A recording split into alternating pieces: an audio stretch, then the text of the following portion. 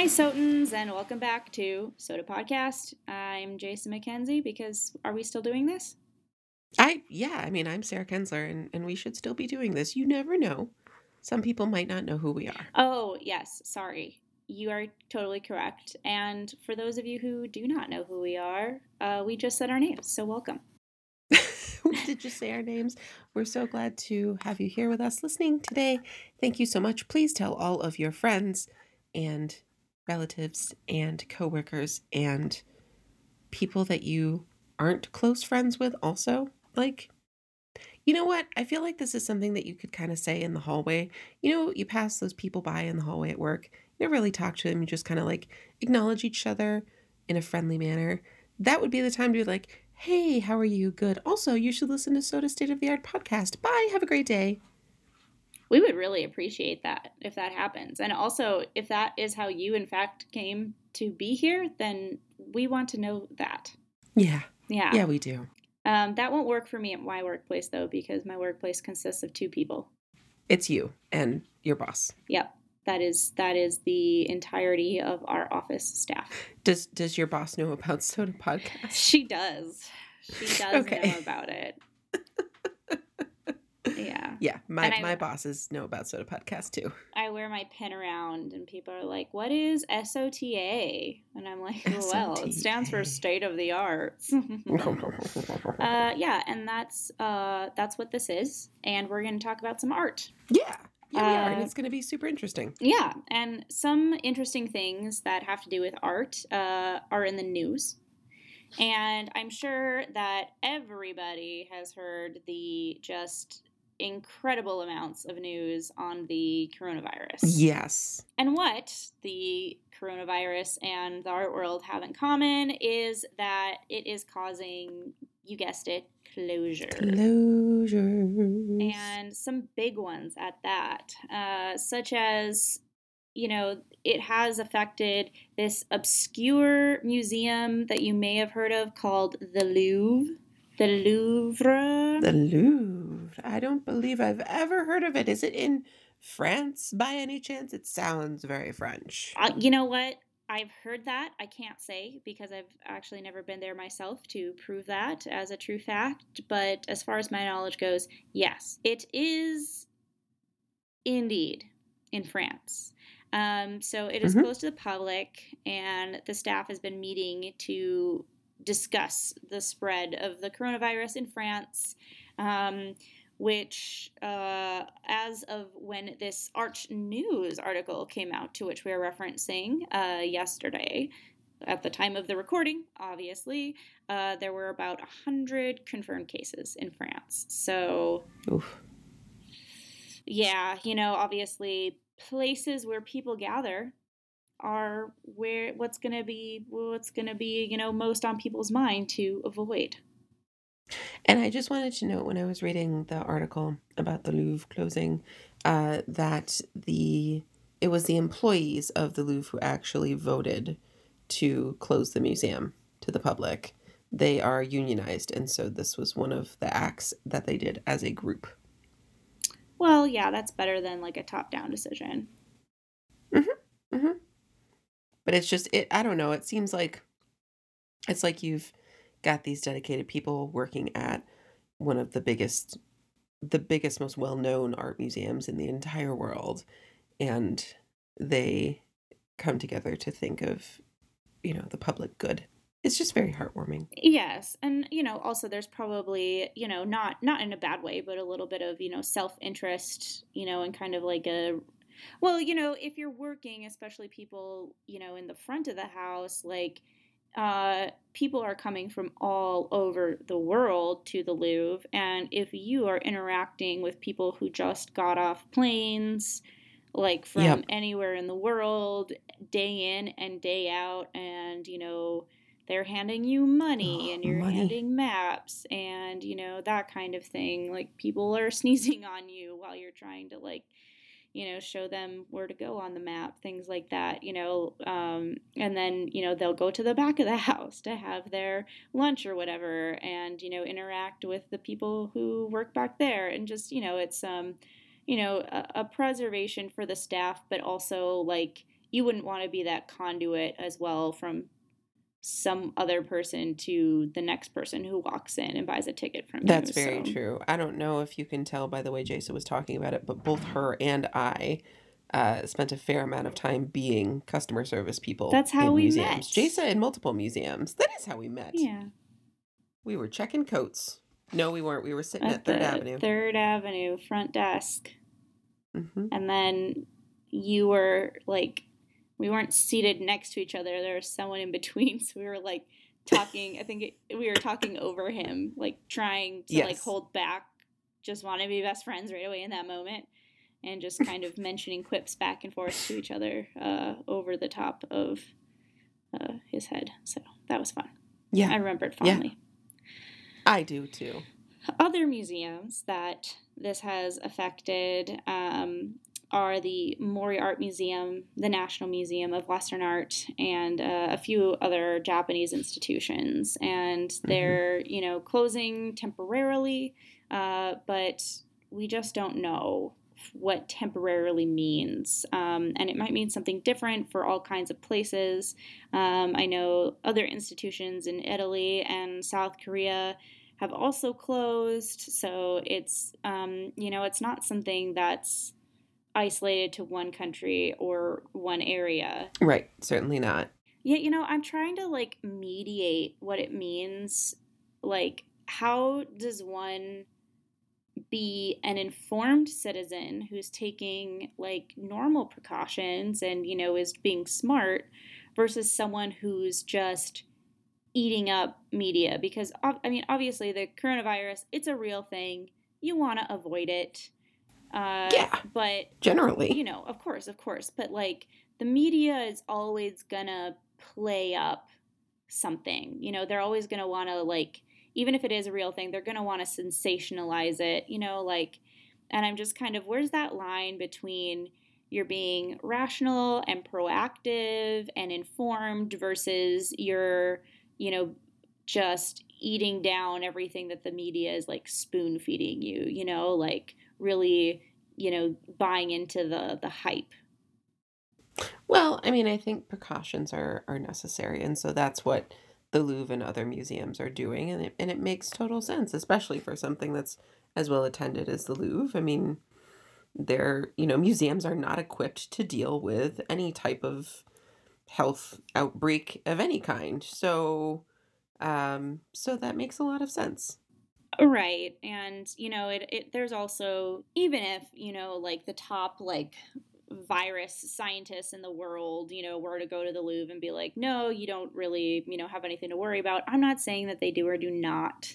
I'm just saying if this were to happen, I think, maybe places like the Louvre would close down, also because of social perception, because they also don't want to be feeling critiques from the public or, what have you, other entities about not closing because there's so much, hype going on about it that they would get some kind of, negative press or blame or something for not closing in the midst of, the sensation that is going through the news.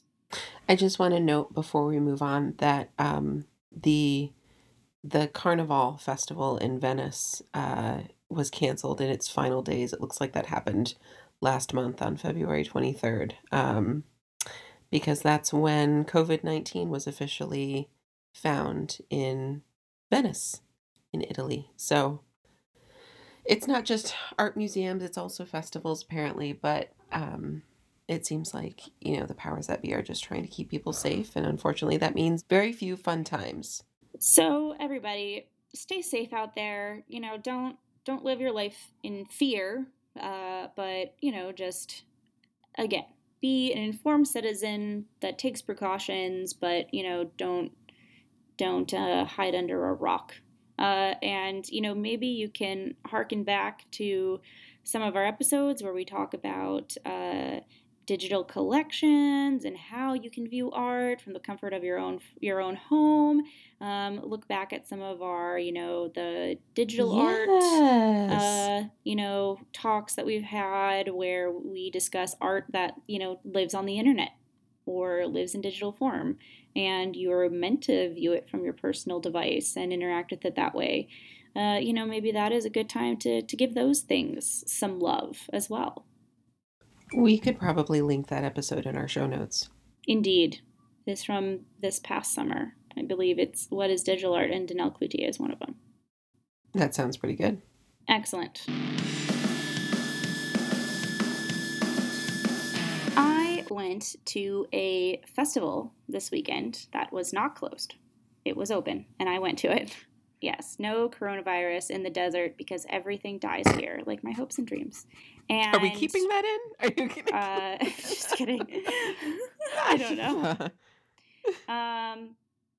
Right. And so this festival was called the Candlewood Arts Festival, and it was in a small town called Borrego Springs, California. It's like an hour and a half from where I am, so just not that far. And it was in this really just like exactly what you want, like a desert town to be. The place was really cute. It's nestled in this valley, so there's just these huge mountains around, great views, full of that like low desert flora and palms and cacti and things like that. And such cute shops. Oh my Yeah. goodness, I'll have to tell you about the vintage shopping that I did there, the antiquing that I You did. had It me was at so good. I'll have to antiquing. send you pictures. I heard your sigh of like wishing that you could have been there. I heard that. It was so good. I'll take you there when you come visit. Really? Yeah. Oh, yes, please. And so this festival is in its second iteration. So last year was its first one. So, if the trajectory remains true, then it will be a yearly kind of a thing. And we went for the opening festivities, if you will. And so Borrego Springs, like I said, it's like a small town. I'd say maybe like few thousand people, but very cute place. And it's really known for having these sculptures already all over the town. Apparently, a lot of the land was bought up by this guy who, he had some money, and he traveled out to Borrego Springs, really liked it, and so he just kind of kept acquiring land around there. And while he was driving, I believe, between Borrego and San Diego, which is like an hour and a half away, he kept seeing this artist studio, and he got to know the guy. And so he kept buying this land because he liked the area, and then he liked this artist. And so he just kept on like buying this guy's sculptures and putting them on the land that he owned. And these sculptures they're mostly animals, very stylized. They're not like photorealistic or anything, and they're made out of metal, like very raw metal welded together. And so they're, very rusted now, somewhat surprisingly. But over the few times that it does rain, they have rusted. And so, yeah, it's like single animals, like, an elephant here, and then a zebra over there, and, there's a few, like a wolf chasing a horse or something like that. Like sometimes there's two figures in the configuration. And Borrego Springs was just kind of, this was kind of a little... a little quirk about the town. They're like all over the place and in seemingly random areas, because this guy just kind of bought land, piecemeal, and then liked this guy's stuff and then would put it there. And so the Candlewood Arts Festival, at least this edition, the curator had the artists interact with those pieces. So, for example, there's one sculpture that's a giant scorpion, maybe like 15 feet tall and, maybe like 12 like long, 10 wide, like a pretty giant metal scorpion. And your average giant scorpion. Average giant metal scorpion. And one of the artists, Fay Ray, uh, did an intervention on the piece. So on the tail of the scorpion, which is kind of curved upwards, like it looks right before they strike with their tail.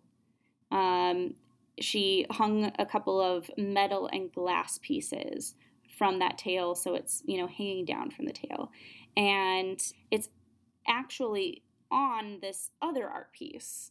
And then for the opening performance, they were originally going to have this performance next to this sculpture, just kind of on the ground, and everybody would gather around it. The sculpture is just kind of out in this like open field, open desert plot.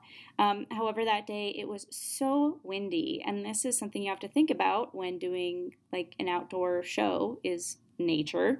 And it was so windy, and it was just kicking up so much sand and dirt that they had to move the performance kind of last minute, like within an hour before it was supposed to be started. And they moved to this small little kind of amphitheater that they had built out near their library, which was actually a really great place because it had built-in seating, and it had like a protective wall that echoed the sound. And the curator had commissioned a poet to create poems, kind of not about Borrego Springs directly, but about the land around it. So she had a poem about palm trees, and she had a poem, I think, about a spider, and then one about the scorpion.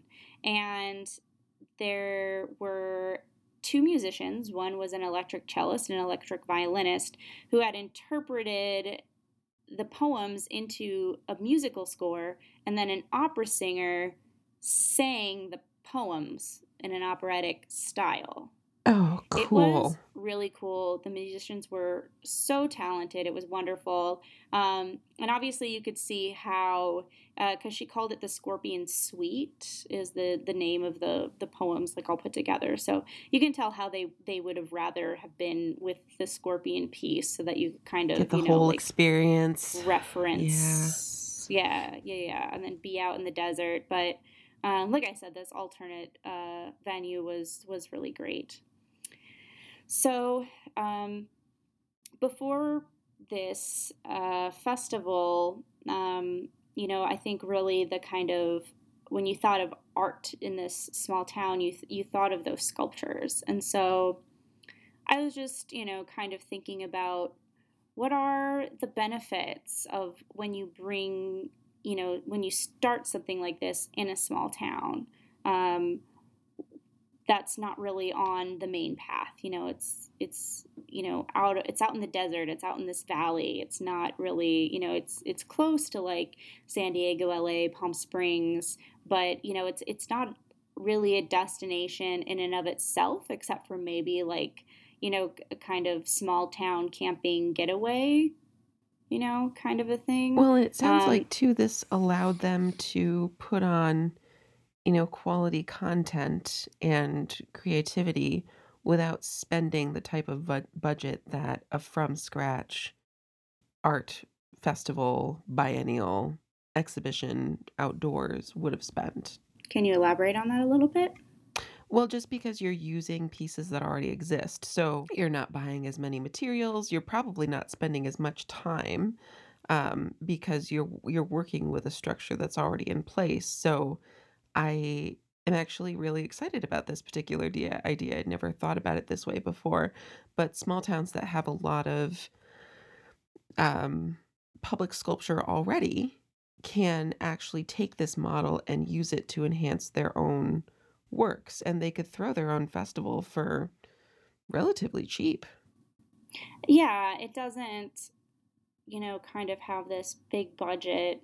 I know you've seen other photos, but just to kind of fill you and other people in, another artist, Anna Suhoy, wrapped some of the sculptures in this really hot pink, silky, stretchy fabric. So when you went to visit it, you could kind of tell one of them was maybe one of these two animal scenes where they're interacting somehow, um, but it's all covered up. You can vaguely see that it's, encapsulating two figures, but you can't really see what the action is underneath. Or another one is, it looks like it's two horses, but the other one's wrapped, so you're just kind of, you're kind of guessing what it looks like. You're guessing what the interaction between the two are.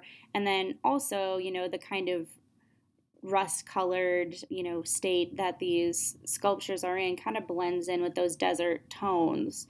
Whereas you see that big pink thing from a mile away and it really sticks out. Yeah. Yep. Um, That's super cool. and so it's another example of how they interacted. And then the cafe on a tree nearby hung sculptures that, like, again, these are like metal and glass, and they're kind of dangly and they make sounds in the wind.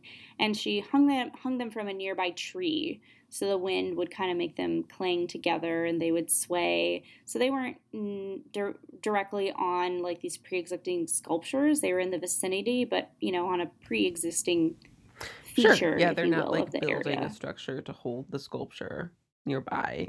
They're just using what they've got. Yeah, exactly. And so, does this, you know, draw like have a draw for you because it's like sustainable? It has a draw for me because small town art is my jam. So I'm I'm thinking specifically about the town that I went to college, Potsdam, New York, and there's actually quite a bit of public sculpture around there. Um, I don't really know the history about it. It seems like maybe sometime in the 70s or 80s, the college was like, "Hey, let's make a bunch of public sculpture." So a lot of it's on campus, but there's not um, there's not really an art festival to speak of up there, even though it is populated by many, many creative minds. And so just this idea of using sculpture that already exists to create additional layers upon it is really, really appealing to me. Yeah, absolutely. And it's not a format I think often explored. There's kind of this like separatist kind of ideology in art. Like you want art pieces to be in conversation with each other, but Right. you wouldn't necessarily take two art pieces and smash them together, as a curator. Uh-huh. No, I think it's very smart, and it also promotes creativity. It forces the artist to adapt to their surroundings rather than having the freedom to create what they want. Right. And for the locals, it gives them a new look at pieces that they, probably have already seen, and then they can look at them in a new way. And they can see, other people appreciating their their local arts, their local kind of trademarks, and seeing, they're seeing them anew. And then there's also, it's bringing in people who have never been to Borrego Springs before, such as I, Yep. and appreciating what they, you know, maybe have a bit of pride about their small town. At the same time that they're appreciating this like refreshed look at something that they could see every day. Sure. I mean, it makes the idea of public art a little bit more accessible too when you're using pieces that already exist and that people are already familiar with in the area. Right, and it's kind of, way more free from pretentiousness or, this whole like, Yes, any sense of I don't know, hierarchy. keeping up with the Jonesesy, Yeah. like you go Mhm. into a museum and it's kind of like, oh, well, this show just traveled from, the Met, and then it's going to, this place, this other special museum, or, this artist just got a big it just got a MacArthur, and it's not tied up in this like, okay, whose name is on the gallery that we're standing in here. It's not being like like for example at Mia, like why would I go to this MAEP show when I can go up and look at the Van Goghs on the floor above, you know? Right. Mm-hmm. It's just kind of very free of like any of this, you know, kind of pretentiousness or expectations or yeah, as you said, hierarchy of like going into like a museum or commercial gallery. Exactly. So, you know, why don't we try it in a small Midwestern town? Yeah, I think that we should. We just need a small Midwestern town to volunteer. Any volunteers? Email us at stateoftheartspod@gmail.com. I'm from a small Midwestern town. Oh yeah, that's true. You are real small. Do you guys have any sculptures out there in the middle of them fields? Not yet. There is a mural that I helped paint when I was 10 years old. They had like a artist come in and all the kids drew pictures of what they might like a mural to look like, and then the artist like took all these little bits of things that kids had drawn and made it into a long mural on the side of a building, and then the kids got to help paint it. So that's still there. It's very faded, but it's still there. It's a little claim to fame of my artistic talent that I made a mark on my small town. You are so famous. You are literally the most famous person I've ever you. met. I remember going to visit my grandpa when I was like, oh, I want to say like 21-ish, and we drove by because there's, you know, just like the one street. And we drove by and he made me like get out of the car and stand in front of it like as a full grown adult and take a picture with it. Maybe I'll post this with the blog post. I think you probably should. Yeah, so go check out our blog and see if I was brave enough to post that photo. Maybe I can find the one from when I was 10 too. We can put them side by side. Oh, that's adorable. Oh, so cute. So cute. Oh my goodness. Okay, small towns rule, go art. Go art, small towns, yay.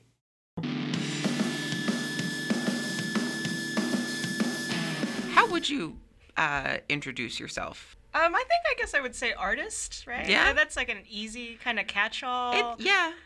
I think I work with things that are already in the world. I kind of repurpose. Mm-hmm.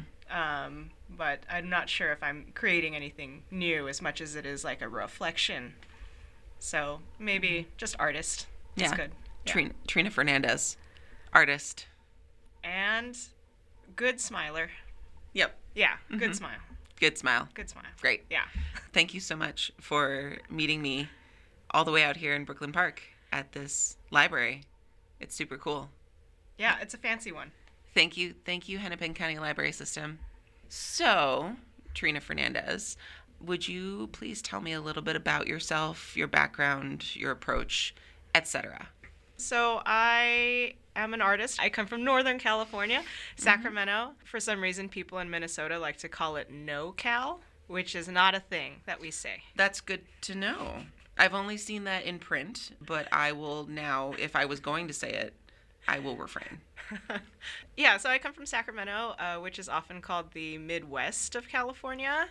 I moved to Minnesota for graduate school so I can kind of figure out what that means and the kind of ethos behind Midwest culture and why they would call my hometown that.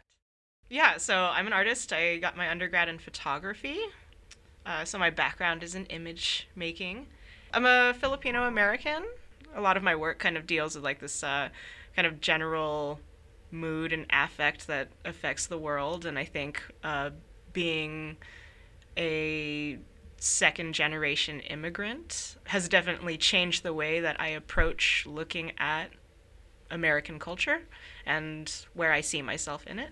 Growing up, it was really hard trying to be both a good Filipino daughter and then also an American, you know, like I can't just tell my parents to fuck off, like I have to be that daughter that, like, you know, takes care of them and does those things and follows these different rules. And so I always found myself kind of walking in between those cultures. And so I've kind of spent a lot of time trying to figure out where it is that I fit in between those places And I think just trying to figure out who I am through that. And I think that the most approachable way was kind of looking at media and pop culture and stuff like that, something that I can kind of bridge the gap between those two cultures. Mm-hmm.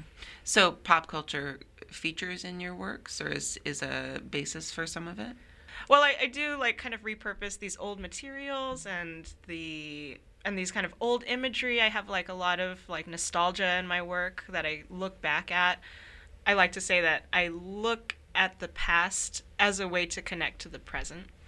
Okay. So I kind of use a lot of that type of imagery and nostalgia to kind of figure out where I am and what I feel about these things that are happening in my life and in the world. Is your main medium photography? I think that my work is always concerned with the image. Like when I do an installation, I like it to be as if someone is encountering something from like a movie, that kind of cinematic approach. So yeah, I do bring a lot of that element into the work and whatever I do. So I want to talk about the piece that I saw at SUVAC, Untitled 16, which is up through March 21st. The piece that drew me in was a work of a cowboy that I was unable to identify offhand. And I think only because perhaps my interactions with 20th century cowboy movies is pretty limited. So I wouldn't have recognized it right away unless it was like John Wayne. You don't know all the cowboys? I don't know all the cowboys, no. I do know that cowboys were a short-term fad in the late 19th century and not the entirety of the 19th century like Hollywood likes to make it out to be. But that's a completely different topic that we don't have time for. So tell me about this work. It's a long title. Okay. Yeah, go ahead. Tell me about it. So the piece is called "Do You Think Clark Gable Ever Listened to Anyone Else But Himself?" And so what I have up at SUVAC is a smaller piece compared to the larger one, which was a really large installation, about 24 by 13 feet. But yeah, so it uses this imagery of Clark Gable from the movie The Misfits, which is it's kind of late for the cowboy feature. And it's not technically a cowboy film, but Clark Gable does play a cowboy in it, so it's 1961.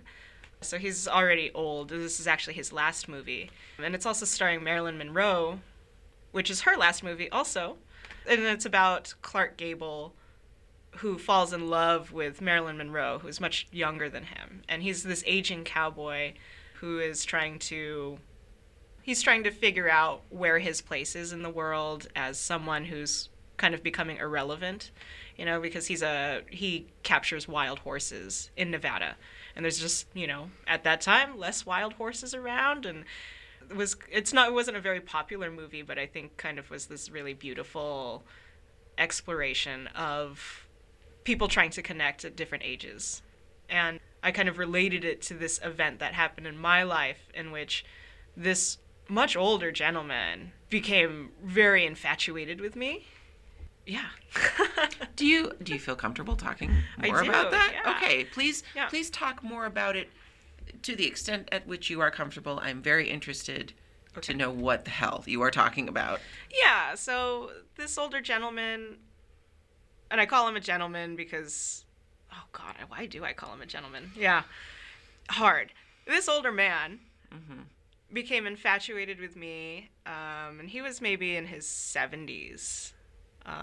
So it's quite the difference there. And, he would talk about wanting to, I guess, take me away to this kind of like, to the countryside, to like this place where there were no rules. This kind of like old idea of what it meant to be a man and to live off of the land in this kind of return to nature. And I just thought that was so interesting because that's not me. No. I'm, That's not anybody. That's not. Yeah, it's not a thing. It's not a thing. And then I was thinking about like, what does it mean to return to nature? Like, what is it that the fascination is with this kind of, with older men, really? older people wanting or maybe not even older. I think there's just like this fantasy of just returning to this land. And what does that mean? And I kind of came to the conclusion that a lot of people who want to go face this nothingness, maybe because they don't want to be confronted by things.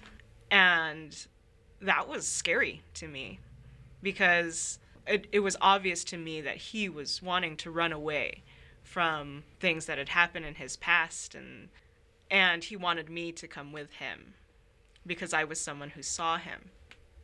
And he just didn't understand that that's not me, and I don't want to.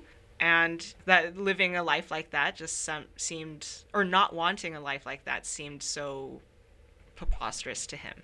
Mm-hmm. And so I saw that movie, The Misfits, and I tied it to myself. It's like Marilyn Monroe is this young woman, and she's, she maybe not doesn't know what she wants, but she wants that kind of love, She wants that love and that attention. And then there's Clark Gable, who also just doesn't know his place in the world. And they kind of come together, and it's this big miscommunication of just like, they're trying to connect, but they can't. I'm sorry, that just made me think that the movie should be called Miscommunication rather than Misfits. I think the what they say kind of in the end was that, or in the middle, they say that there are people who don't belong to that world, to either world. Marilyn Monroe is like, she's like this, she's just got a divorce, but she's like this ex-dancer. And then, she doesn't quite fit in anywhere because she has that past, and then he's still living in his past. So it's like, oh, they don't fit in anywhere. Mm-hmm. And they also can't connect to each other, though they want to, because they're just not hearing each other. So the piece that you made is a big portrait of Clark Gable printed on over many pieces of paper. Mm. So you printed parts of the portrait on each piece of paper to create the overall image. Yes. Is it like 8 by 11 pieces of paper? Yeah, it's just laser prints like on black and white copy paper. Yeah. And then you put the pieces together in a way that's still recognizable as a person, but you shifted some of them around a little bit.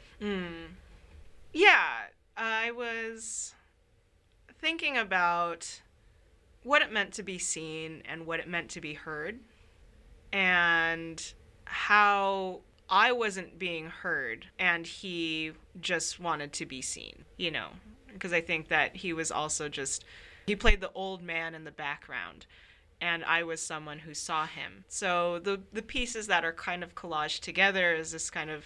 It seems to be visualizing disconnection. Yeah, it's looking at disconnection. Yeah. Right. The pieces that are kind of collaged together, it's more around like his face. What is the larger piece? So this is not the full thing that you have up at SUVAC right now. Right. So the larger piece is... It's kind of similar in that way, where the body is collaged. So I have an image of Clark Gable, and over it are these transparencies, these other images of Clark Gable, and it kind of morphs his face into this... It kind of morphs his face into this almost monster. Yeah. And it's in the face of this giant wild horse. In the movie, they equate the horse as kind of wrestling with your past and wrestling with that. And Rosalind, or Marilyn Monroe, has this thing where she doesn't want Clark Gable to hurt that, and it's like this precious animal, and but it kind of is just like these two monsters kind of fighting each other. Mm-hmm. For space. So the version that you have up at SUVAC right now, how do you find that people are kind of responding to it? There's obviously a lot of craft into it, because it's copy paper and it's just taped up onto the wall. So I think mm-hmm. people are noticing that type of craft, which is kind of a throwback to my work, because this is where the gentleman found me. Okay. Was I was working at a place, and so I used these elements from work to kind of call that back. Yeah, and I think that people are responding to the craft and this kind of idea of this American man and that masculinity and what that means to, I think what it means to be masculine. Mm-hmm. Yeah. This also is looking at like this cultural nostalgia, the idea of, I think it's still pretty obvious that like the 20th century Western cowboy man was the ideal for men for a long time. I feel like that would still be pretty obvious across generations. It's still present in many ways. And so, you've used imagery that's fairly recognizable in a format that's really, really accessible. And I think that gives your work more strength in what you're trying to get across. Because even when I first looked at it, it seemed pretty obvious. With no other context, I would have been like, this is about masculinity and an ideal. Like, it's very approachable. Yeah, and I love having those layers in my work, this kind of balance between personal narrative and something that kind of draws you in with this nostalgic thing, and then maybe also, in part, this American critique or some sort of thing about the general mood of the world, I think, as well. And I love having those layers. It's really important to me to make this stuff accessible, because art should be something that attracts everybody, and not just someone who knows of this obscure Arthur Miller play, or, people who are versed in Clark Gable, but it should be something that's like, oh, I can do this, like I can make this and recreate this, but, it would take on a different meaning because it's a different narrative, but sure. I want people to believe that this is something that they can make as well. Do you feel like this particular theme that you brought up with the Clark Gable piece, do you feel like that's something that's going to continue as you do further projects, or is this...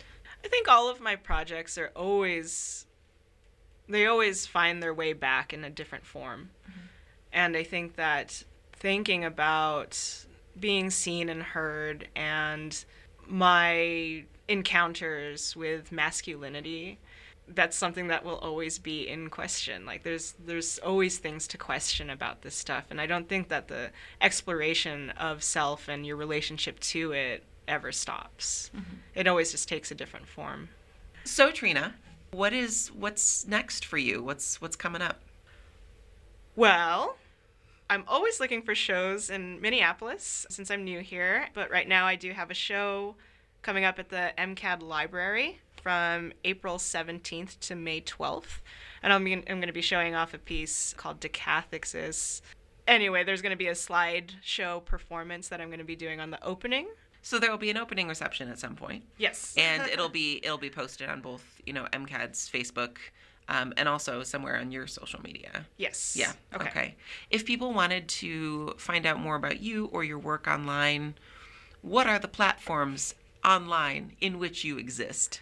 You can go to trinaphotog.com to see more of my work, and you can also find me on pretty much everywhere under Trinatron, so that's TRINATR0N. Ooh. I know. Mm-hmm. And I cannot change that name because it's the same across every platform, and I'm not sorry about that. You should not be sorry. It's a good name. It's a really good, and the zero element. I know.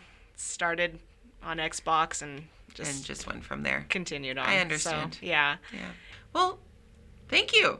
This has been awesome. I'm so glad you. that we engaged in boisterous art conversation at SUVAC randomly, because I was there for Roshan's opening. Yeah. And you were also there. And then now we've done this. And it was fun. So thank you. I'm so glad that you had fun. Yeah, making me talk about my work is important. Yeah. It's always good. But really, thank you, though. I really appreciate it. Thank you so much.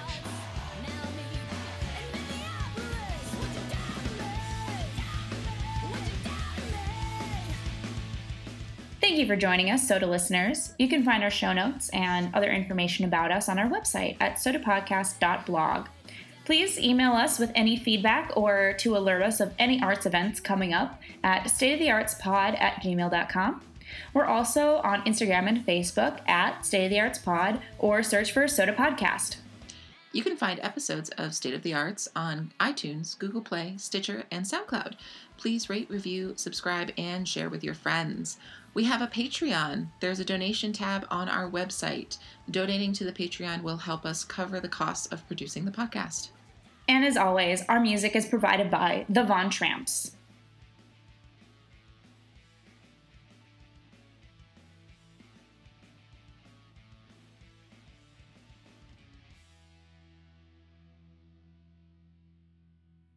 Great. Me too.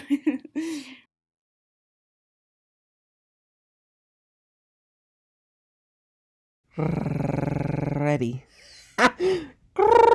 Oh, okay. Yeah, that was the thing, right? That's a thing. No idea what. The oh, wait, oh, None. It's definitely a thing.